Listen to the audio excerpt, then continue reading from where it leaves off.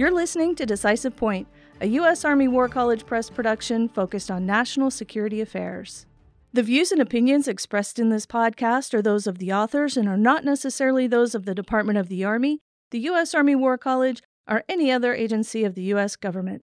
Decisive Point welcomes Colonels Everett S.P. Spain, Katie E. Matthews, and Andrew L. Hagemaster, authors of Why Do Senior Officers Sometimes Fail in Character? The Leaky Character Reservoir. Spain is the head of the Department of Behavioral Sciences and Leadership at the United States Military Academy. Matthews is an academy professor in the Department of Behavioral Sciences and Leadership at the United States Military Academy. Hagemaster is a clinical aeromedical and operational psychologist in the Army. Thank you for joining me today. I'm really excited to talk to you. Your article argues senior officers may fail in character because their rate of character development throughout their careers typically decreases as environmental stressors rise. Give us some background and maybe an example or two of failed character. Thanks, Stephanie. This is Everett Spain.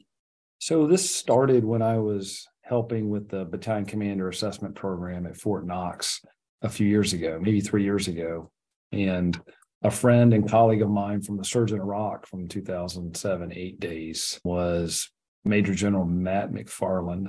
At the time of the conversation was commander of 4th Infantry Division, Fort Carson, and he invited me to lunch. After we caught up a little bit personally, he said, "Hey, there's something I've been wondering. I'd like your thought on it." I said, "What's that, sir?" He said, "Well, I've noticed that back in World War I and World War II, a lot of senior officers are getting relieved due to lack of battlefield competence, directly related to leadership or their tactical abilities." And he said, "But now all the reliefs I see of senior officers is due to character. Do you know what's going on?" And so we talked about it back and forth a little bit, and we floated some hypotheses. But in the end, I said, "Hey, sir, let me look at this a little bit and see if I can engage some of my teammates and circle back to you with a more thoughtful perspective." So when I got back to West Point, I queried my faculty. For anyone who's interested in diving in this with me, Colonel Katie Matthews raised her hand. I think her exact quote was, "Put me in, coach." And Colonel Andrew Hagemaster volunteers, as he always does, as a great teammate. And so over the last few years, we looked into this from a variety of perspectives. And we kind of discovered is a new way to look at character for all of us, since we're probably considered senior officers as well, is that character is not a permanent gain. When you have character, there are losses as well. And the bottom line that we'll talk a little bit more throughout this podcast is that we better increase our rate of character inputs faster than our rate of character losses is going. And that's the leaky character reservoir. And the theory behind it is to build up our character faster than it's leaking out. What are the 4 drivers of potential character? This is Andrew Hagemaster. We identified 4 drivers of potential character. The first is heredity and experiences growing up. The second is the Army's deliberate character development. And the third is the environmental influences of Army life. And the fourth is ethical fading or erosion. The first driver of character is heredity and experiences growing up. Our character and personality are the results of the combination of our genetics and the experiences we have grown up, particularly across early childhood development. A lot of us have seen this in our own children raised in the same household, but often have different personalities. And the interaction of heredity and experiences also help explain differences in personality traits, including extroversion, openness, agreeableness, and conscientiousness. But when we consider character, additional personality traits come into play, including resilience, judgment, perseverance, and integrity. The second driver of character is the Army's deliberate character development, found across officer education schools, starting with our commissioning sources and continuing through the officer basic course, career course, and senior service college. And we looked at deliberate character development in terms of hours of education where character is the primary learning objective and curriculum is testable through papers, exams, or exercises. And we are really stringent in this criteria, as some schools incorporate character as a secondary learning objective that is woven throughout the curriculum. The same can be said of the core psychology and leadership course that I taught at West Point. Even though our determined goal is to produce leaders of character through each lesson, not all lessons met that strict criteria, as having character as the primary learning objective. And generally, we found in our research that the trend is that officers receive less character education over time throughout an officer's career. The third driver of character is Army life's environmental influences. And we talked earlier about how our personality is formed during our childhood, while our environment continues to influence us as adults, particularly with character-related behaviors. And we've all been part of organizations that encourage us to be better each day, and some that led us to just focus on surviving. Environmental influences include the climate of the organization set by the supervisors, peers, and even subordinates.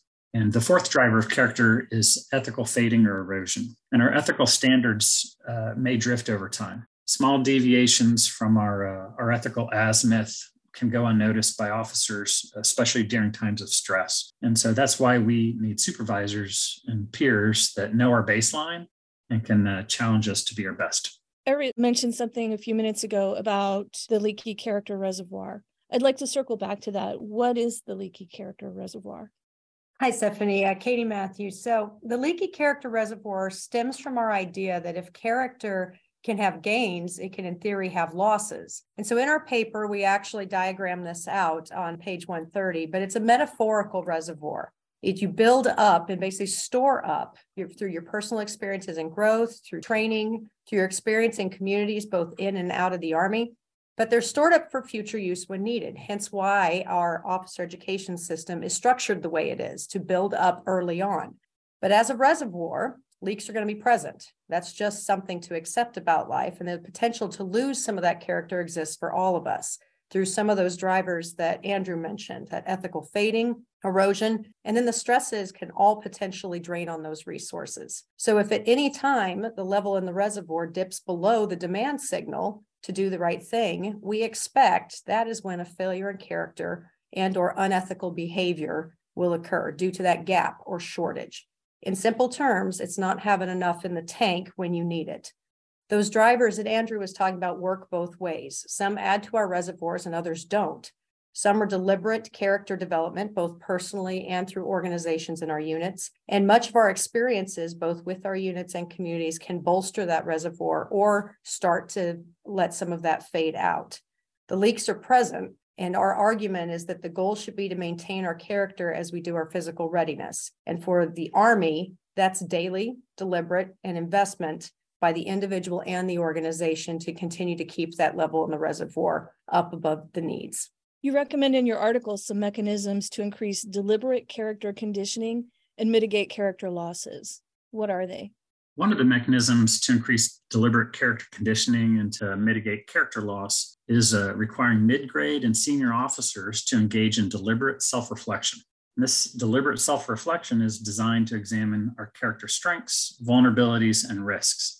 This is currently happening as part of the 4-day selection process with the Command Assessment Program, where candidates for battalion and brigade command are encouraged to engage in deliberate self-reflection. And this is built into the Command Assessment Program designed by the Army Talent Management Task Force. Candidates take their self-reflection notes over several days, and they meet with an operational psychologist at the end.